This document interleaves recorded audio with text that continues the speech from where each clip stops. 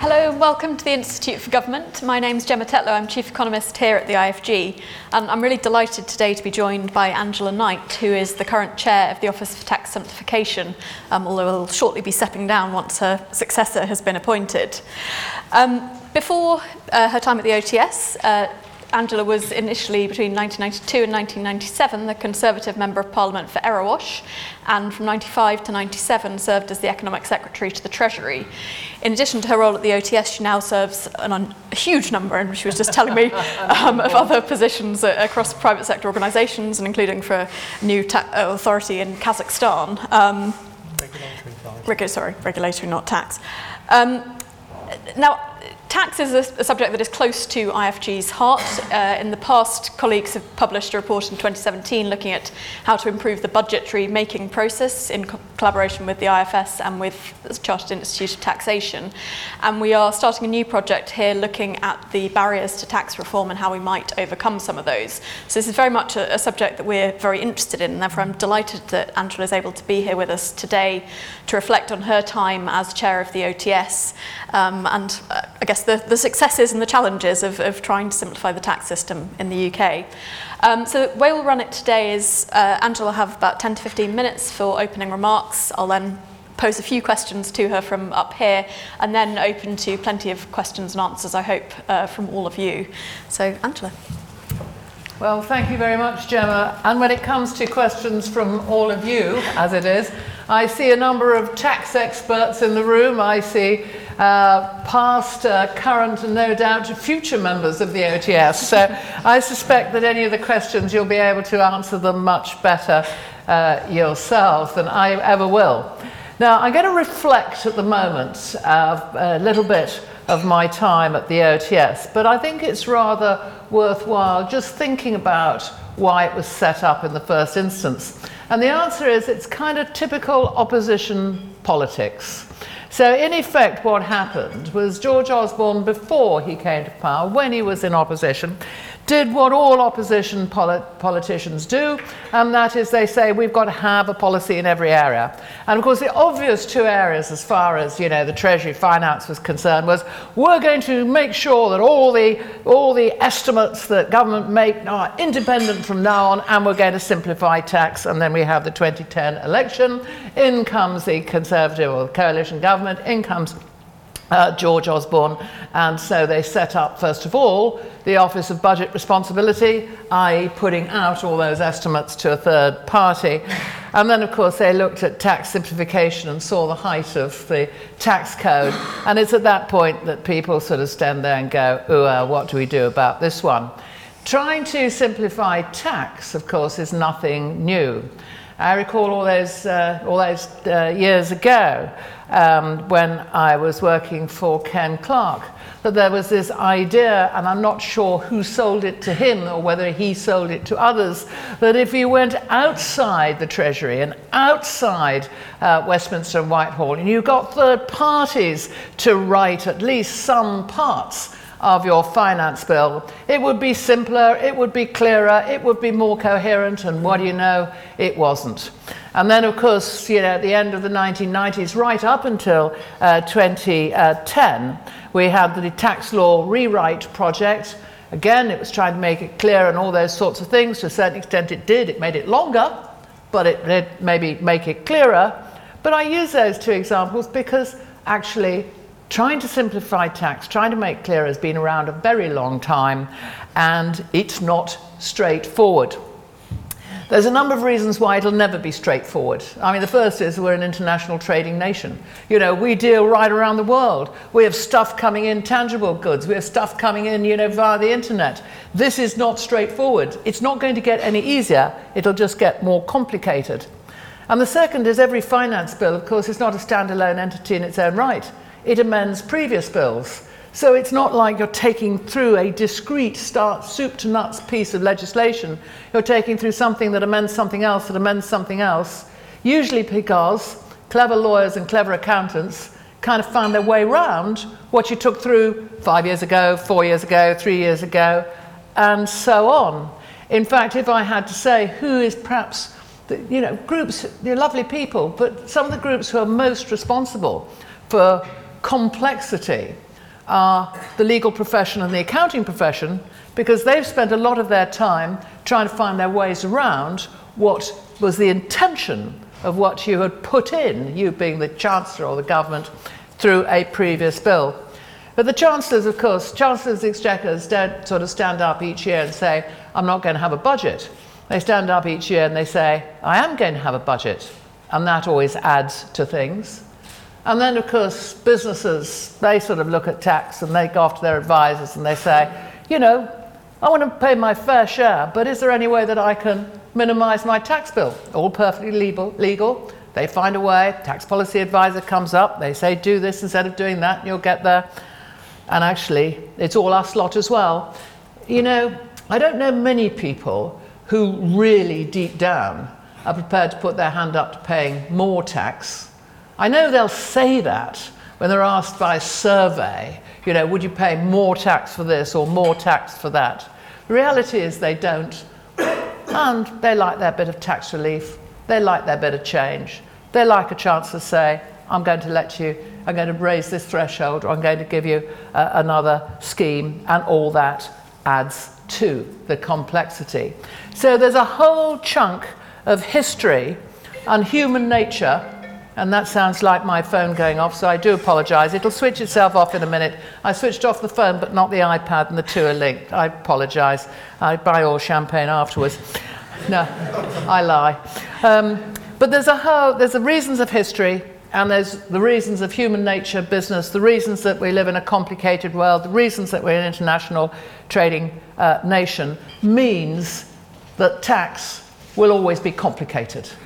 That whilst the desire to simplify will be there, it will be complicated. Now, have a look at what was the original remit of the Office of Tax Simplification.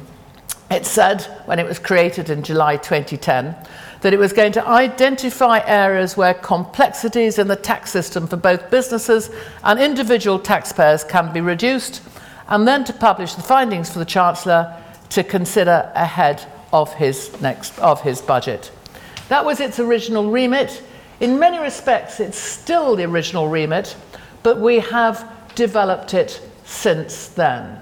No entity should remain static, and how you deliver the remit can change. It changes from incumbent to incumbent, but you also need to evolve over time. And indeed, the OTS evolved very quickly, because, of course, when it was set up that first time, it had a sort of probationary year. And at the end of the probationary year, how did we do? And I wasn't there. The answer was that it produced two reports. One was on the review of tax relief. The second was on the review of small business taxation. Chancellor accepted a whole load of the recommendations, put them through at the budget. Yahoo, the OTS was then on its way. So it got through its probationary year fine.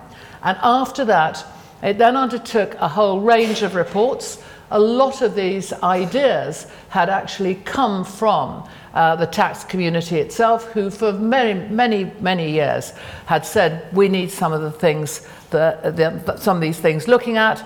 And so they looked at employee benefits and expenses. They looked at some of the legislation on employment schemes. They looked at some of the tax thresholds and so on. And in all, in those first few years, produced reports with something like, in all, about 500 recommendations, of which more than half have been implemented, and there's still a chunk that sit there on the block. It's probably, though, worth saying what the OTS can and cannot do. And I say this to the audience, and I've said it very many times in the short 3 years in which I've been the chairman. I mean, the first thing is it can only look at those things that come within the remit of the Treasury. So whilst people may want us to look at business rates is not a Treasury matter. Social security items are always coming up. Social security is not us.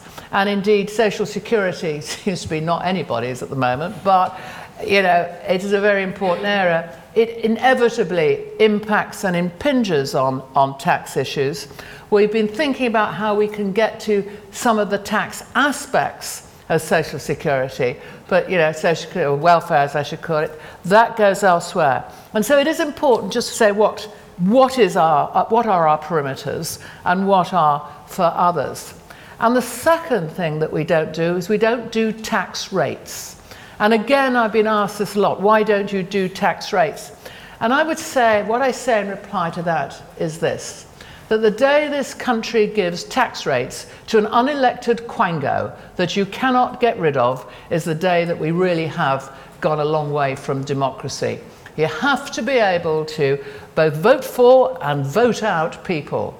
You cannot give something as important as rates to an unelected quango. Now, I came in, as you may know, in 2016. It feels like it's a lot longer ago than that, I have to say, but it was 2016, and then Paul Morton took over from the original tax director, John Whiting, shortly after that. And I said at the start what its remit was, and I said then that we thought about how we should evolve the remit. I mean, self-evidently to say we're just going to, remove 10% of pages of how many thousands of pages of the tax code, or take 20 million words out of 2 million words out of a 20 million word tax code is an irrelevancy. The question about tax simplification is more like a customer or consumer issue. What is it and who is it that is going to benefit from changes? Is it big companies? The answer is probably not, because they've got all their own tax advisors, and for them, life is in a somewhat different place. There are a great many highly qualified, very erudite people across the entirety of the tax community who quite correctly say there's chunks within the tax code that simply don't work. And you look at those chunks and you see that they're absolutely right, they don't work, but their relevance is to the few. So we stood back and we thought, how can we make the Office of Tax Simplification and what it does relevant? And the answer to that is the focus that we have taken over this last 3 years, and that is look at what would be most appropriate and most beneficial to the individual, and what would be most appropriate and most beneficial to small companies. And getting put on a statutory basis, a statutory footing, has helped that. We are in fact known as an independent office of the Treasury, not actually a quango, and I can see why, because you can't have a bonfire of the quangos, and then make one. But for all intents and purposes, an independent office of the Treasury equals a quango. Being put on a statutory footing has been enormously helpful for a number of reasons. I mean, the first is it has given us a greater degree of independence. There's no two ways about that.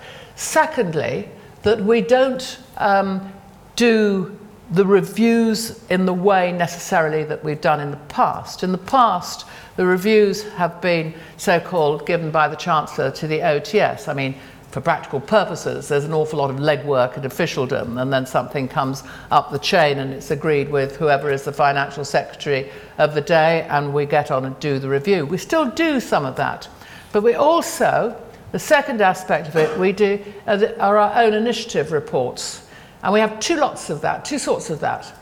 We do own initiative reports in areas where we really need to shine a light on difficult issues. And the second is looking at the way the world of work or other aspects are evolving. So whilst we stick within the remit of identifying areas of complexity, we're saying some of what the work we do is still official types of reviews, if you like, which we've agreed with ministers, which are properly published, which are laid before Parliament, where we get formal responses. But we do second sorts of reports where we're pretty in detail, but we're shining light on complicated areas, bringing them up, so then it can be thought through. What is it in this where a change can take place which would be most beneficial? And the third is in that looking ahead direction.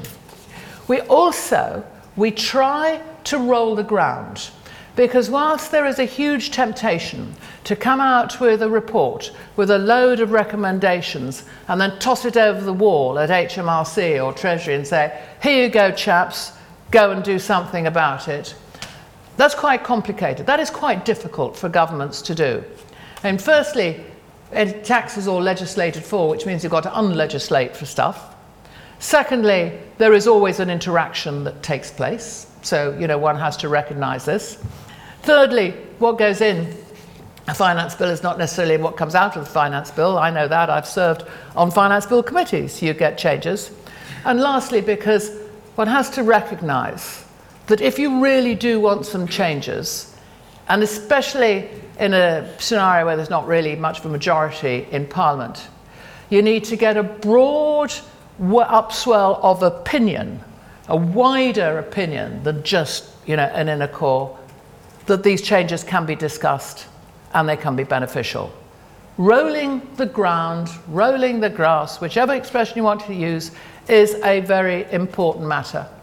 And trying to do that is something that I think we've been pretty successful about over the last 3 years. We do ask for comments, we put up questions, we do ask for people to engage. And a lot of people have always engaged, and I thank them for that. But we now have a wider engagement. We have on individual issues, we have members of the public, we have small businesses actually getting involved with us directly. That, I think, is what rolling the ground is about. And if you can get that broad consensus, when Parliament finally gets unblocked and can get its eyes on other things, it enables some of the work that we've started off and we're getting going off to be done. But my last point is this: anything is all about the art of the possible, and this will be the case with your report, Gemma, as well. You have to give government something that it can do, not something that it can't do. So if you can give it something that it can do, or something that needs to be done in a way of doing that, then you'll get it through. But if what it is that you really want them to do is sweep away all reliefs and give a flat tax, they can't do that. So there really isn't any point in doing it. It may be a theoretical possibility, and certainly if you start from scratch like Estonia or Lithuania or whoever. But we are a far more complicated country. We've been around it a long time. It being tax, it being international trade, and it being our tax code. So it's about the art of the possible. Give government things they can do, then you'll get them done, but make it difficult for them, and it'll be a lot harder. Thank you very much.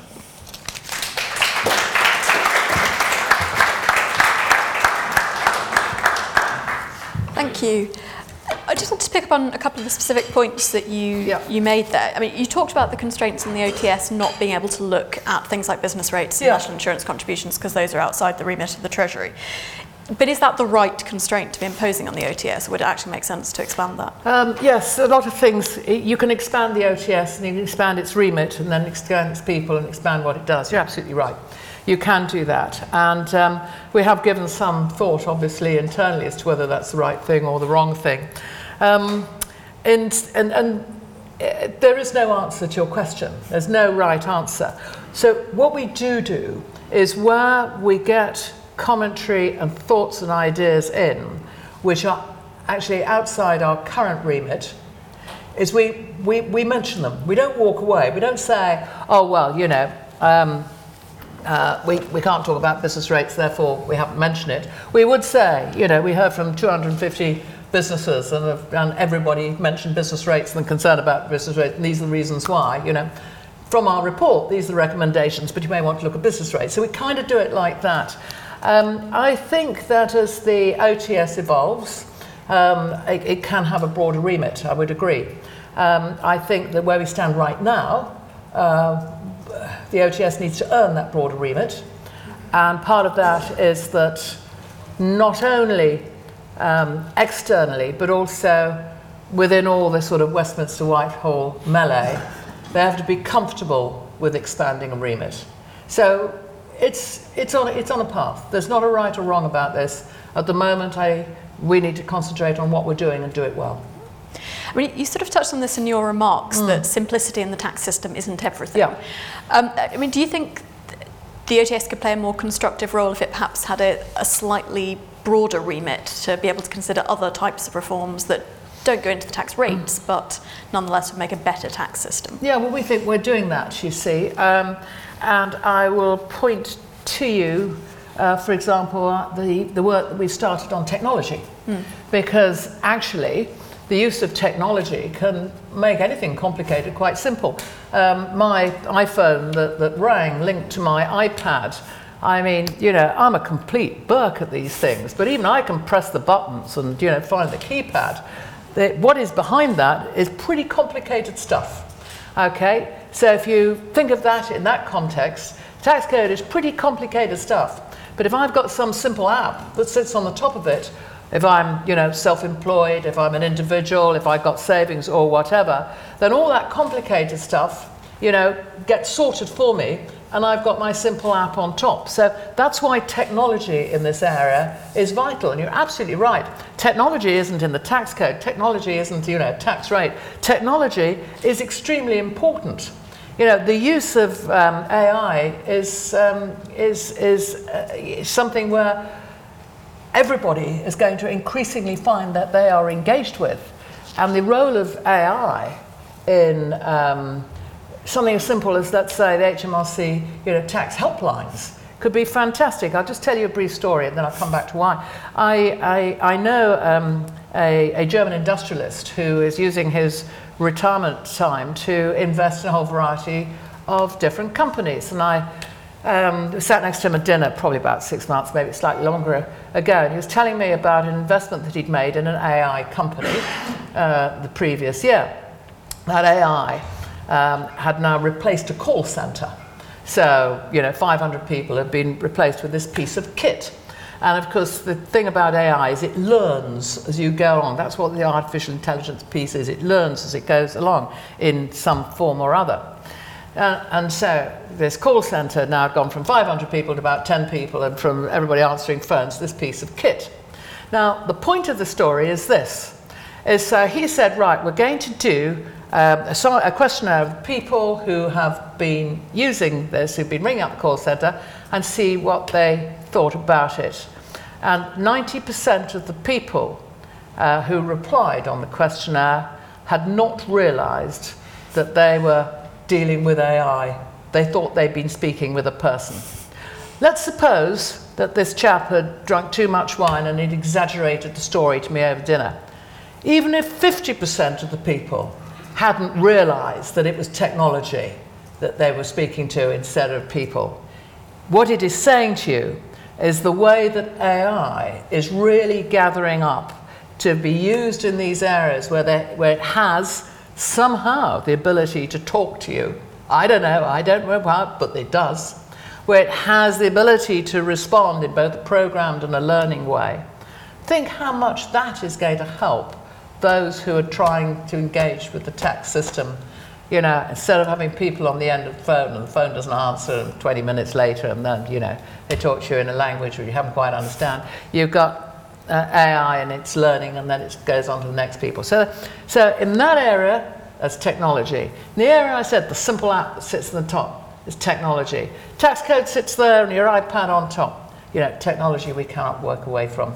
And that's one of the reasons why we started looking at technology. And that's it just sort of starts to lay the ground in the report we put out last week. Great. Just talking about laying the ground and going back to your rolling the ground point about creating some momentum and sort of acceptance of these proposals. Could you give some examples of where you think that's been successful for you recently? Yeah, I think inheritance tax. And inheritance tax, as we all know, is the most hated tax. People think that that's sort of, you're taxing people on death, and of course the response that you get from everybody, and it isn't us that did that research, is the most hated tax. Only 5% of people of the states pay inheritance tax. More than 50% of executors have to do an inheritance tax form. That's why it's unpopular. So, you know, mum or dad's died, they were one left, you're the son or daughter, and now you've got to do an inheritance tax form, even though the estate's never going to pay inheritance tax. I mean, how clever is that? That's one of the reasons why it is very unpopular. But at the same time, it's very divisive. The minute somebody says inheritance tax, you know, it's rich, poor, sort of wealthy, Labour, Conservative, you know what I mean? It goes straight into politics, you know, as in political politics. It goes straight into people thinking, well, the rich don't pay. You know, it's got all the bad things about it. So it was not exactly the easiest report to do. We've done the first 2 reports. So what do I mean about rolling the ground? Well, first of all, we put a questionnaire up on our website. Now, our website is that ghastly.gov.uk website. It is awful, isn't it? It is so awful. I do not know who it was who invented that site, but it is ghastly. So even though you got to the OTS through the .gov website, we got 3,000 responses. And I think that is more than the government got for its industrial strategy. So here we are, we've got 3,000 responses to our IHT questionnaire, which was really, really good. And it wasn't sort of, I don't want to do this type of response. They were constructive. And well, of course, we got it from the tax profession, we got it from policy people, we got it from council, well, but 3,000, that was a lot. And we actually, in our first report, we first of all explained exactly, you know, how inheritance tax works, because one of the things that have come zooming up from all these responses is that people didn't like the forms, they didn't understand it, you know, they didn't know what was exempt, they didn't know, you know, why there were so many sort of different parts to it. So there's a whole bit where you can actually make it simpler and clearer and easier. And we went out and we talked to lots of groups, and we also talked to interested journalists. Now, when we actually produced that first report, not only, you know, was it internally agreed, and our board is external people, but also from the Inland Revenue and from the Treasury, but it got a sensible commentary, and that was from the popular press as well. So we didn't get the, oh, well, this is all about, you know, we want to let the rich off tax, or all those sorts of comments that come. It was sensible. And that enables us to get to the second report, where we look at some of the contentious areas, and we will do that in a reasoned way. That's what I mean by rolling the ground. And as part of that, there is now a couple of tax groups in Parliament, and so we speak with them, we send things to them, we try and talk through as many of the points as we possibly can, and well in advance. So we don't just pick up some ideas and then go da-da in the public domain. We have a discussion, we get other people's ideas, we put it all together, we talk it out, we go and speak to people, we put stuff on our website, we send out questions, we send a second set of questions. That's what I mean about rolling the ground, and I think that is one of the successes. I should say, just to add to that, if I may, that, you know, we're doing looking at some of the business issues. We start off looking sort of the life cycle of businesses. We did the first report. We're doing some further work on that, and we put a whole load of questions out, and again on this ghastly website, and we've got just under 300 responses. And from the 300 responses, an awful lot of that are directly from small businesses themselves. So we seem to have managed to reach out. We've not ignored all our traditional contributors, and they've done a fantastic amount of contribution, very grateful to them. But the OTS people, both on the board and the OTS team themselves, and I think how we're approaching it means that we've now managed in that outreach to be a little bit more all-embracing.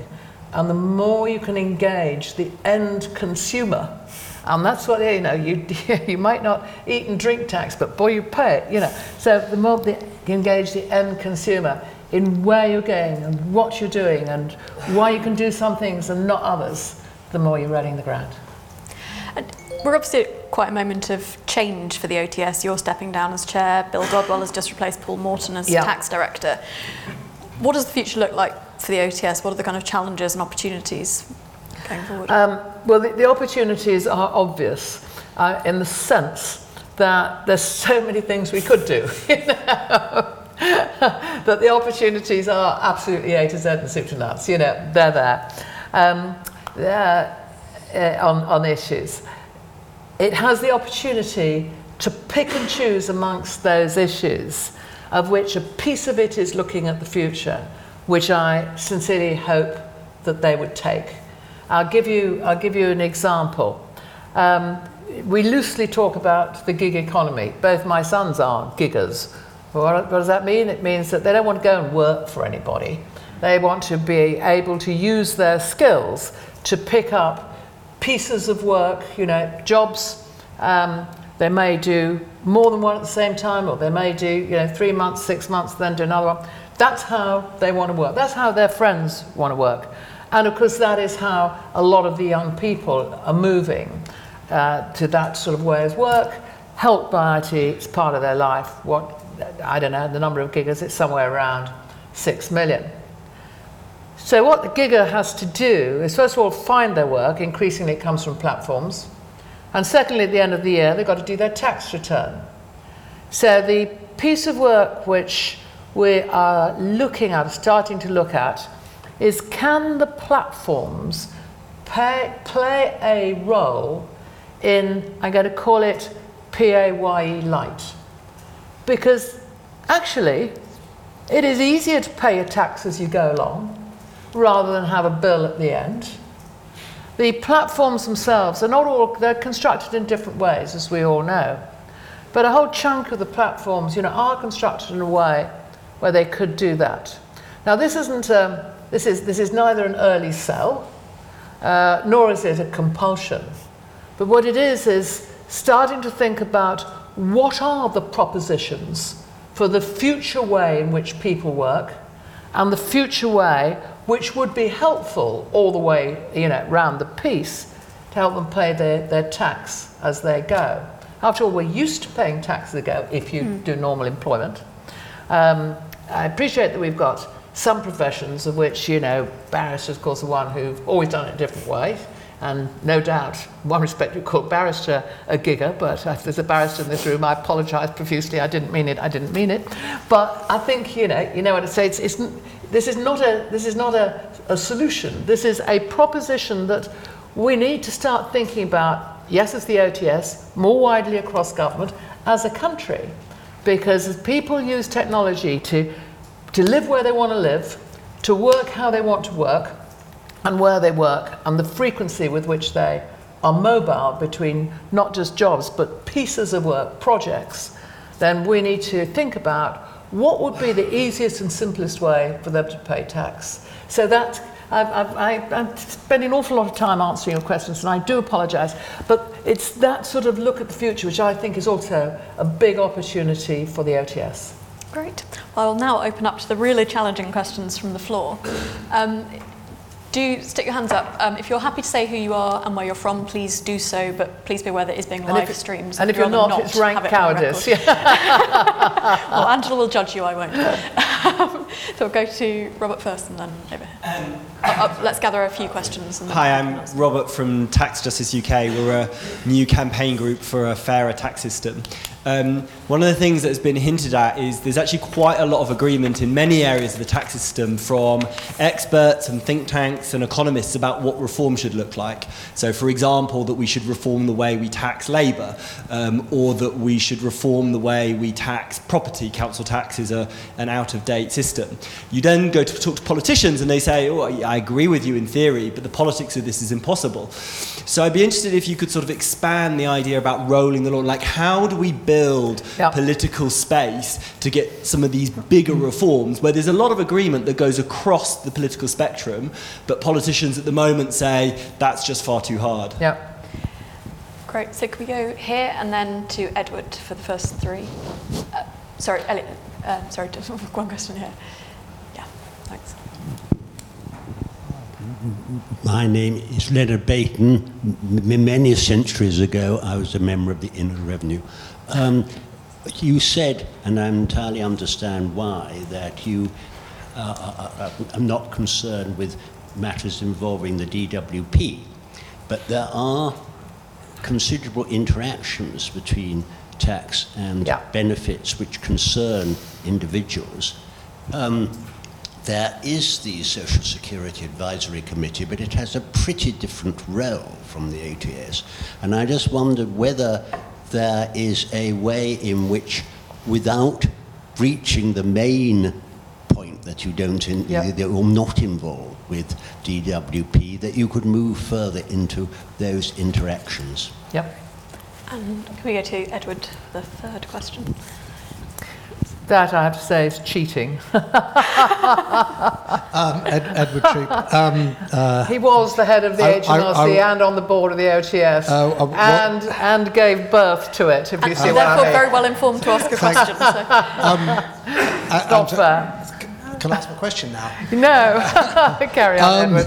Look, it's been excellent working with you on the OTS. And, he says quickly. It's really good hearing your comments because, in a sense, you tackled the two issues which caused us pause, when the OTS was established, which is what was it for, what was its remit, and how could it function, what were effectively its levers. And on the first of those, I think you absolutely got to a point which, I freely admit took us rather longer to get to, that this is a consumer issue. This is all about the consumer. It's all about the as it were, the retail consumption of tax. And you've done great stuff there. I'd sort of just digress to say, you've talked about reaching out. We always thought it was a great a way of you taking fire away from the Treasury. Yeah, I know. The OTS, we put the OTS out there. Absolutely. It can take all the nutters and loonies, and they'll go direct into the OTS, and that'll be brilliant. There's a lot of them too. Michael Jack and John Whiting did a great job. But I think the interesting point is what are your levers? Now, you said that you didn't go to rates because that's political, and the right, effectively the constitutional right to raise tax absolutely has to rest democratically with Parliament, and I completely agree with that.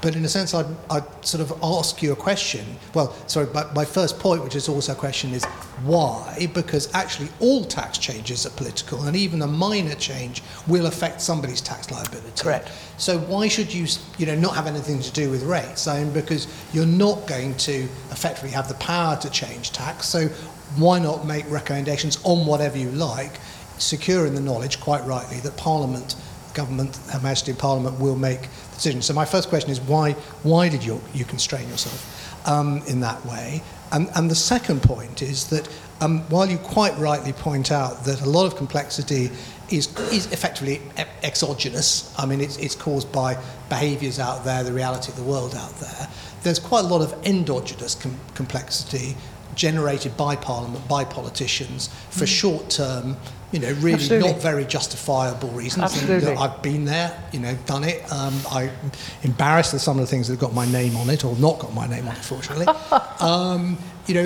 Actually, if it's not you, how should we constrain Parliament without taking away their power, constrain ministers from doing, quite frankly, things that are silly? And if you want to look at the height of silliness, look at the paragraphs in the budget document when, in 2001, I think it was, or 2000, when Gordon Brown reduced the VAT on children's car seats, and as a bit of bogus justification for a completely unjustifiable measure which profited nobody except the manufacturers of children's car seats. It's hard to beat, but it's one example amongst thousands. What constraints should there be, either through the OTS or others, on ministers' ability to do silly things? Are you part of it, or should there be something else? Sorry, slightly lengthy question. Yeah, no, it's a fair point, and I also have got some answers for you as well. But what I'm going to do is I'm going to go, in the order which I was asked the questions.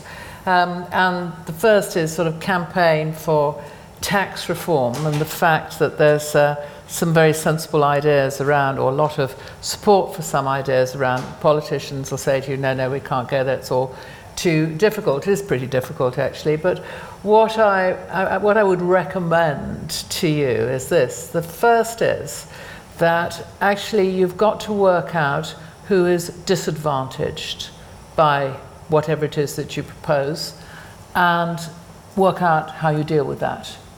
Because, we're a big population. Even if you disadvantage 5%, 95% is fine. that 5% is whatever it is, a couple of million people, something like that. You know, I mean, it's a lot of people. That's a lot who, you know, it's not going to benefit. It's a lot who it's actually going to hurt them. So you need to work out who they are, and what you're going to do about it.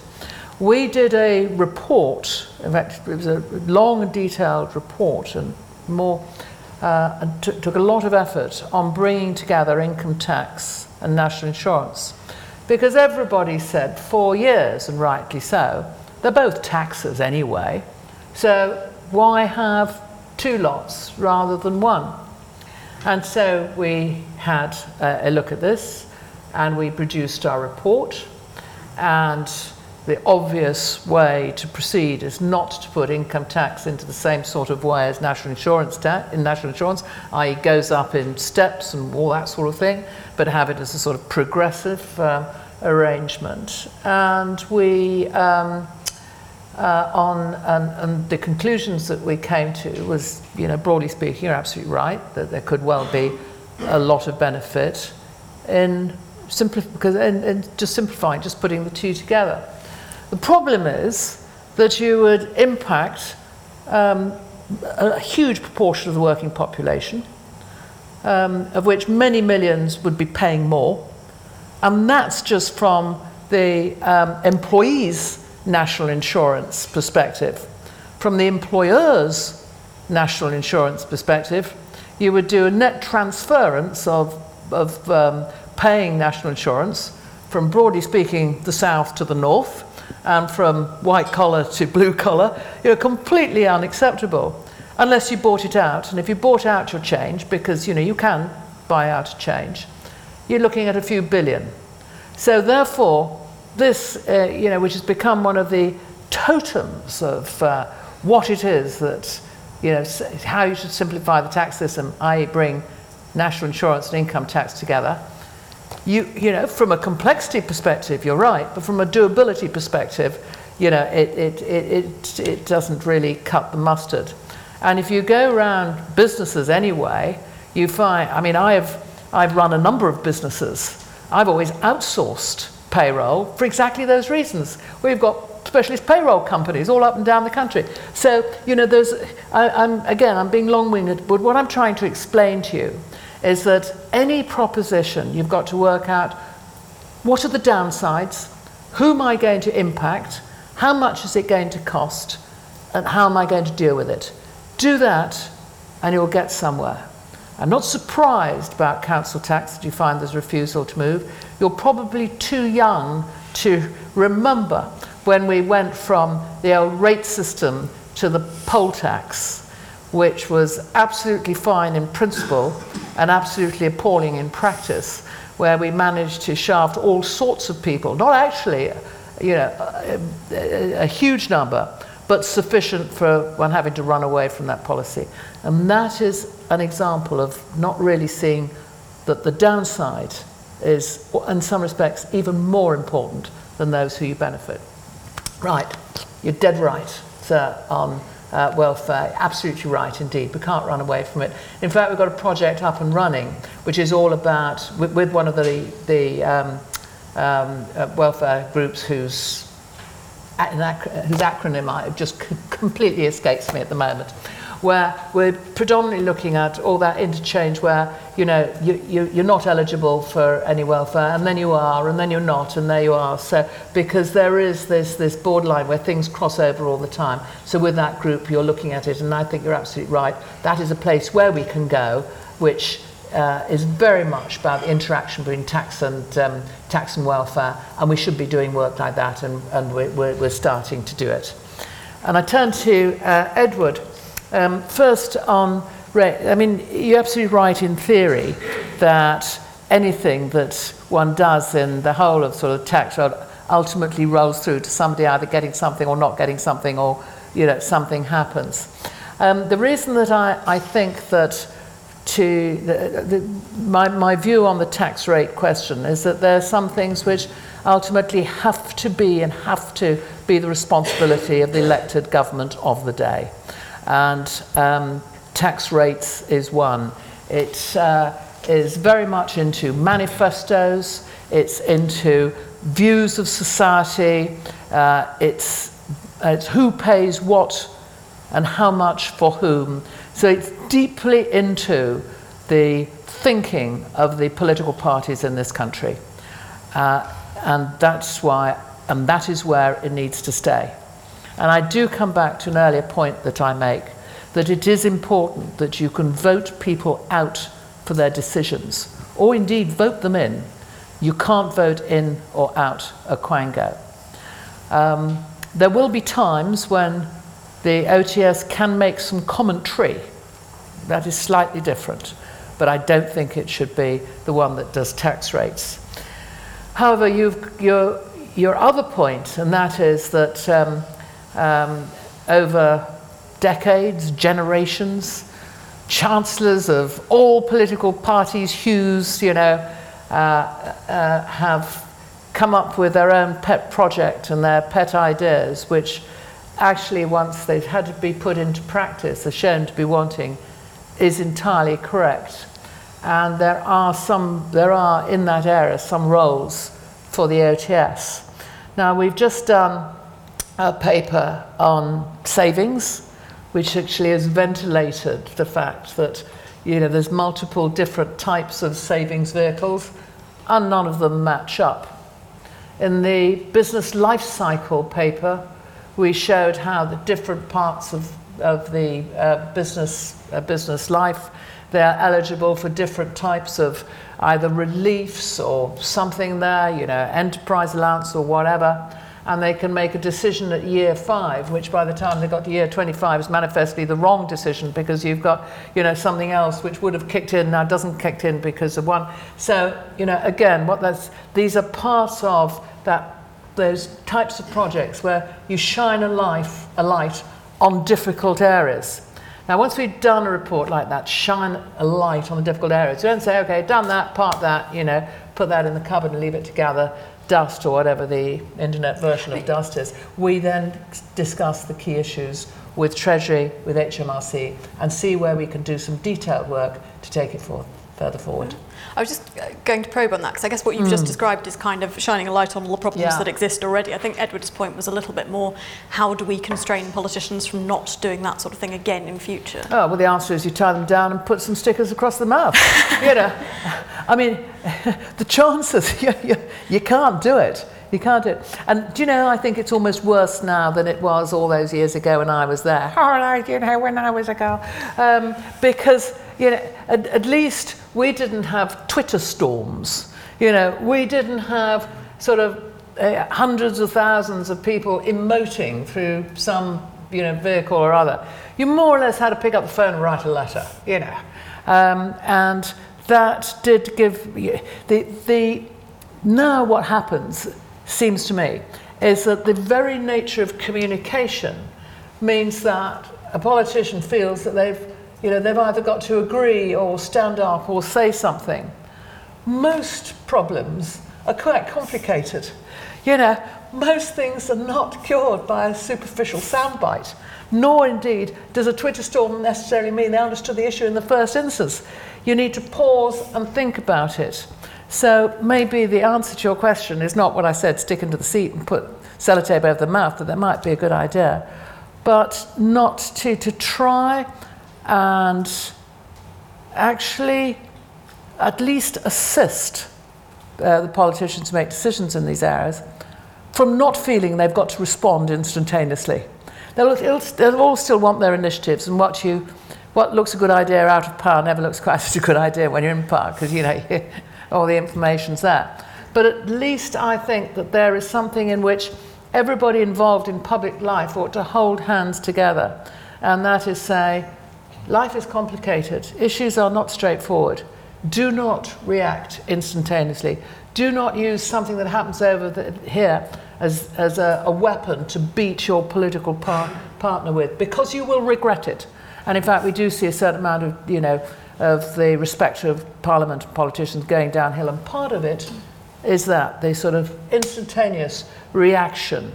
And so don't instantaneously react, help in that way, but it's who's to know?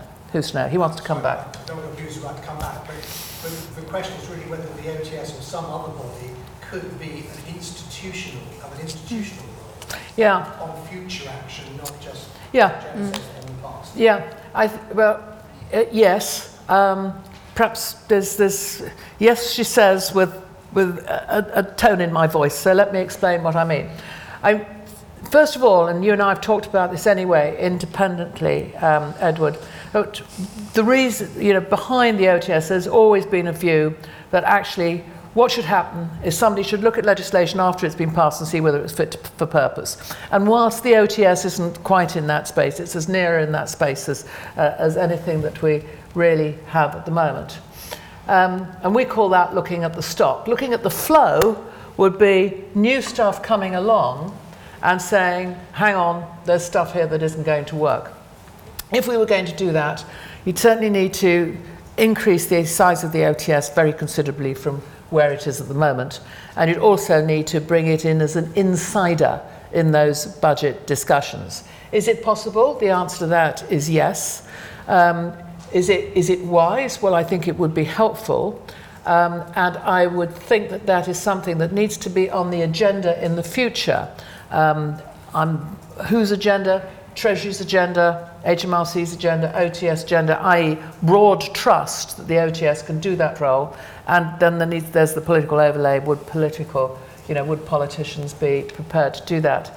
I think it might help. I think it might at least mean that there was a different type of voice at the table, but it certainly would not bring perfection.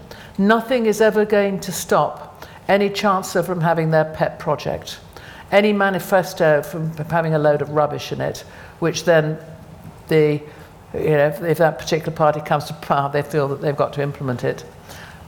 So it is a role. It would change the OTS, and that is no doubt some sort of discussion they have in the future. But right now, as I keep saying, the important thing is the OTS does its role effectively. It gets respect for its role. It gets widespread understanding of what it does. It has a broad reach, and its conclusions are ultimately implemented. Great. We have time for a very few quick questions. Why don't we take them all? What's the time? Wow. I think we have less than 10 minutes left. Okay. So all take might be all a bit, the questions, and I promise I'll answer quickly. Let's go to the lady at the front here. Yeah. Then we'll take some at the back. So go over there and then over there. I'll try and be quick. I'm Caroline McFarlane from Common Vision. We run a programme on public dialogue around the tax system. So just to pick up on your customer and user point, you could argue that you can have the simplest system in the world, but people might not understand it if it's not explained in the right way. So what would be on your wish list for public education and understanding in that sense?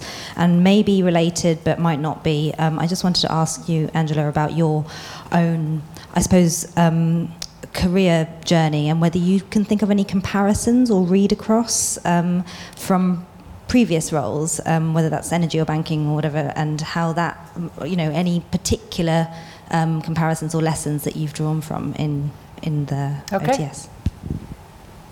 Great. And the gentleman there, and then one behind you, Elliot. Many thanks. Chris Francis, SAP. Ask for commentary, really, on the budget secrecy process.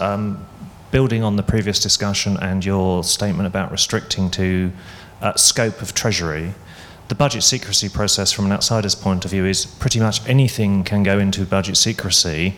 If you are lucky, you get a consultation on the technical implementation, and then because it's a political set of decisions, you get very little scrutiny from many of the parliamentary processes for effectiveness and enforcement, such as PAC.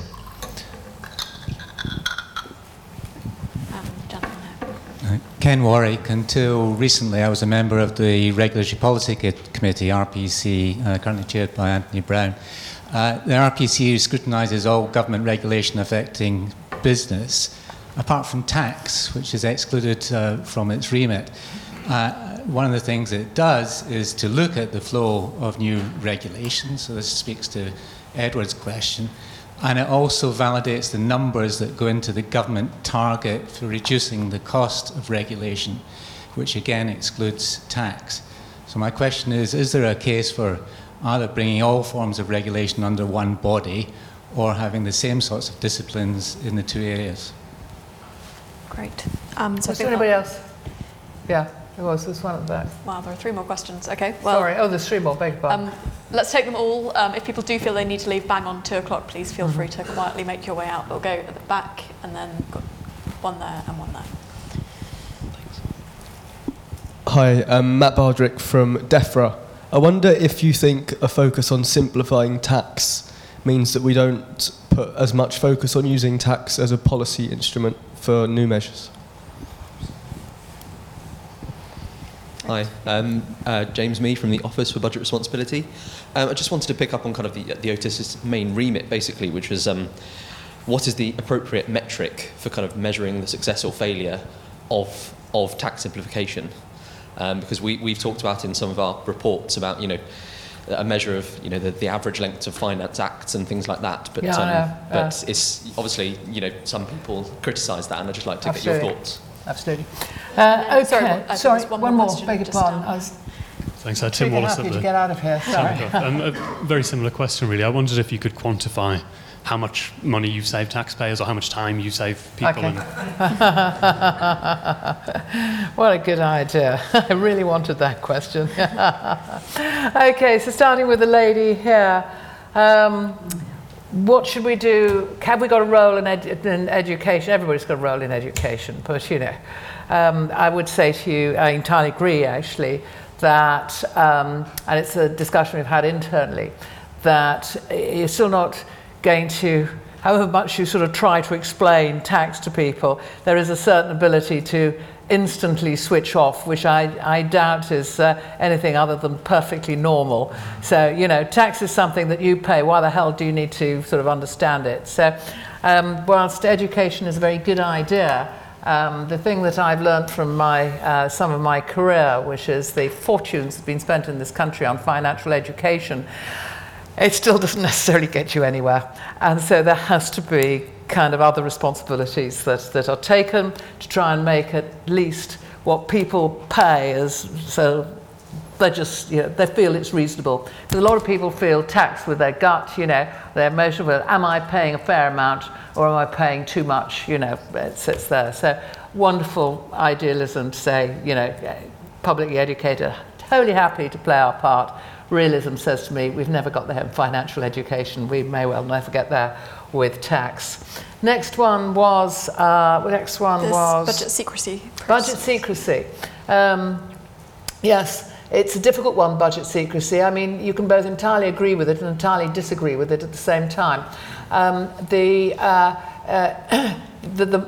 Budgets. The interesting thing about what happens these days with budgets is they leak on purpose. In my day, they leaked by accident. So we have actually got to a scenario in which some of that which is going to be the budget is sort of tried out in advance, and then they say, oh, it was a leak, and they don't do it. Or if it got reasonable acceptability, lo and behold, it is in the budget. It is immensely frustrating, though, for people who are in receipt of having to deal with whatever was in the budget, and there isn't really a particular solution.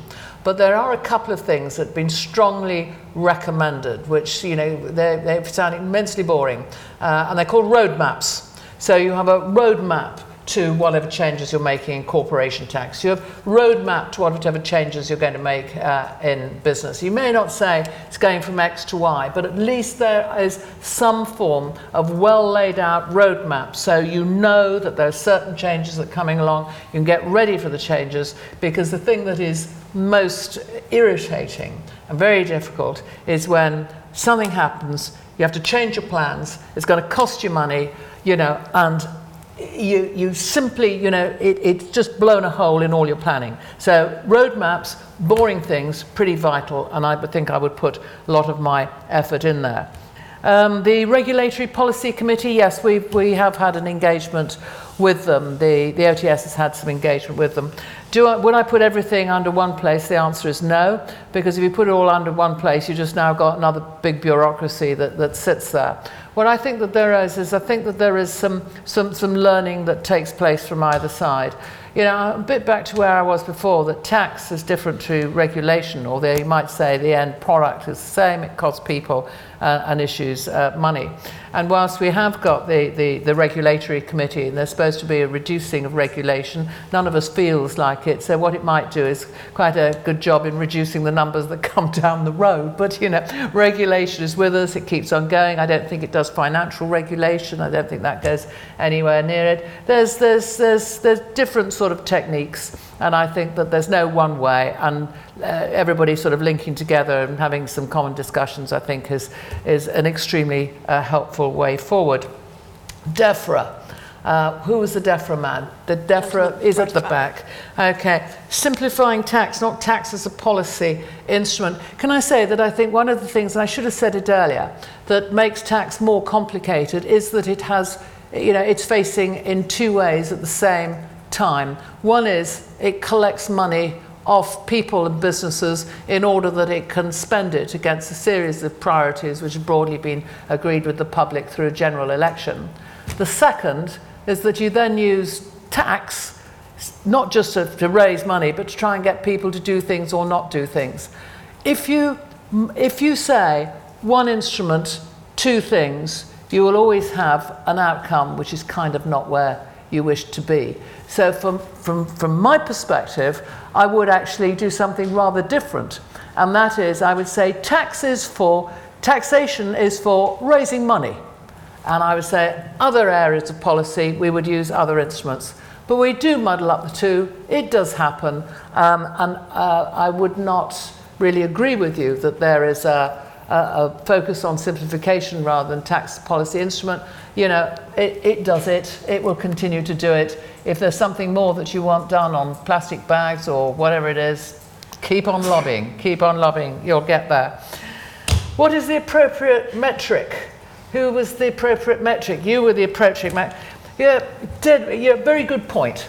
It can't be reducing the number of pages because, you're going to get 500 or 600 every time. It can't, so you can't do that. It can't be words, What can it be? Well, what we did is we did a survey, actually. It's probably about 3 years ago now. And that survey was, I should have looked before I came. I can't remember the numbers and I can't even remember the questions. But broadly speaking, it was all about, did you think the OTS did a good job, does a good job, what do you want the OTS to do more? And, we got a whole variety of answers there. And so in about a year's time, we'll do that survey again. And if that survey says, we've done much better there, you've done much better there, you've done much better there, because you've concentrated on the things that are important to us, because you've reached out towards us. You may not yet be able to legislate for, we don't have legislative powers, but at least you're talking about the right things. Then that, I think, would be a driver of success. And the final question, can you put any monetary value on your value? No. Brilliant. Well, on that note, thank you very much, Angela, for joining us. Thank you all for coming. Pleasure.